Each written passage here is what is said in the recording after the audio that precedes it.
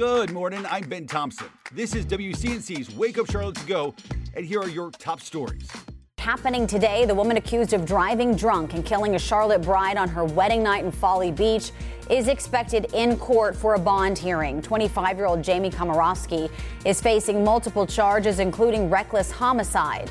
Officials say her blood alcohol level was 3 times the legal limit when she crashed into a golf cart carrying a wedding party.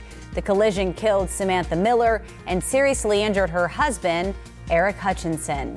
Governor Cooper will be in the Queen City today. He'll be hosting an event with business and education leaders to celebrate North Carolina's recent title as CNBC's top state for business this year. The event will be at CPCC. Virginia and Tennessee also ranked at the top 3 states for business this year, while Alaska fell to the bottom. Today marks the end of pandemic expansions for WIC and SNAP food assistance programs. Now, for SNAP benefits, families will have to recertify every 6 months instead of 12. And college students will have completed a FAFSA application who will no longer be eligible. As families continue to grapple with other things like inflation and higher costs, some organizations are stepping in to help out.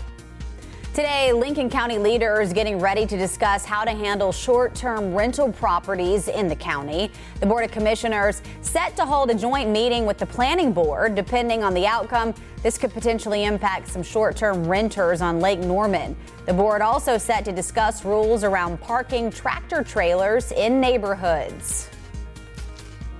One of these mornings we'll be waking up with a winner in the massive Mega Millions jackpot, and by tomorrow, that could be you. Tonight's jackpot drawing has reached a more than $1 billion, which would allow you to take home about $527 million. Still not too shabby.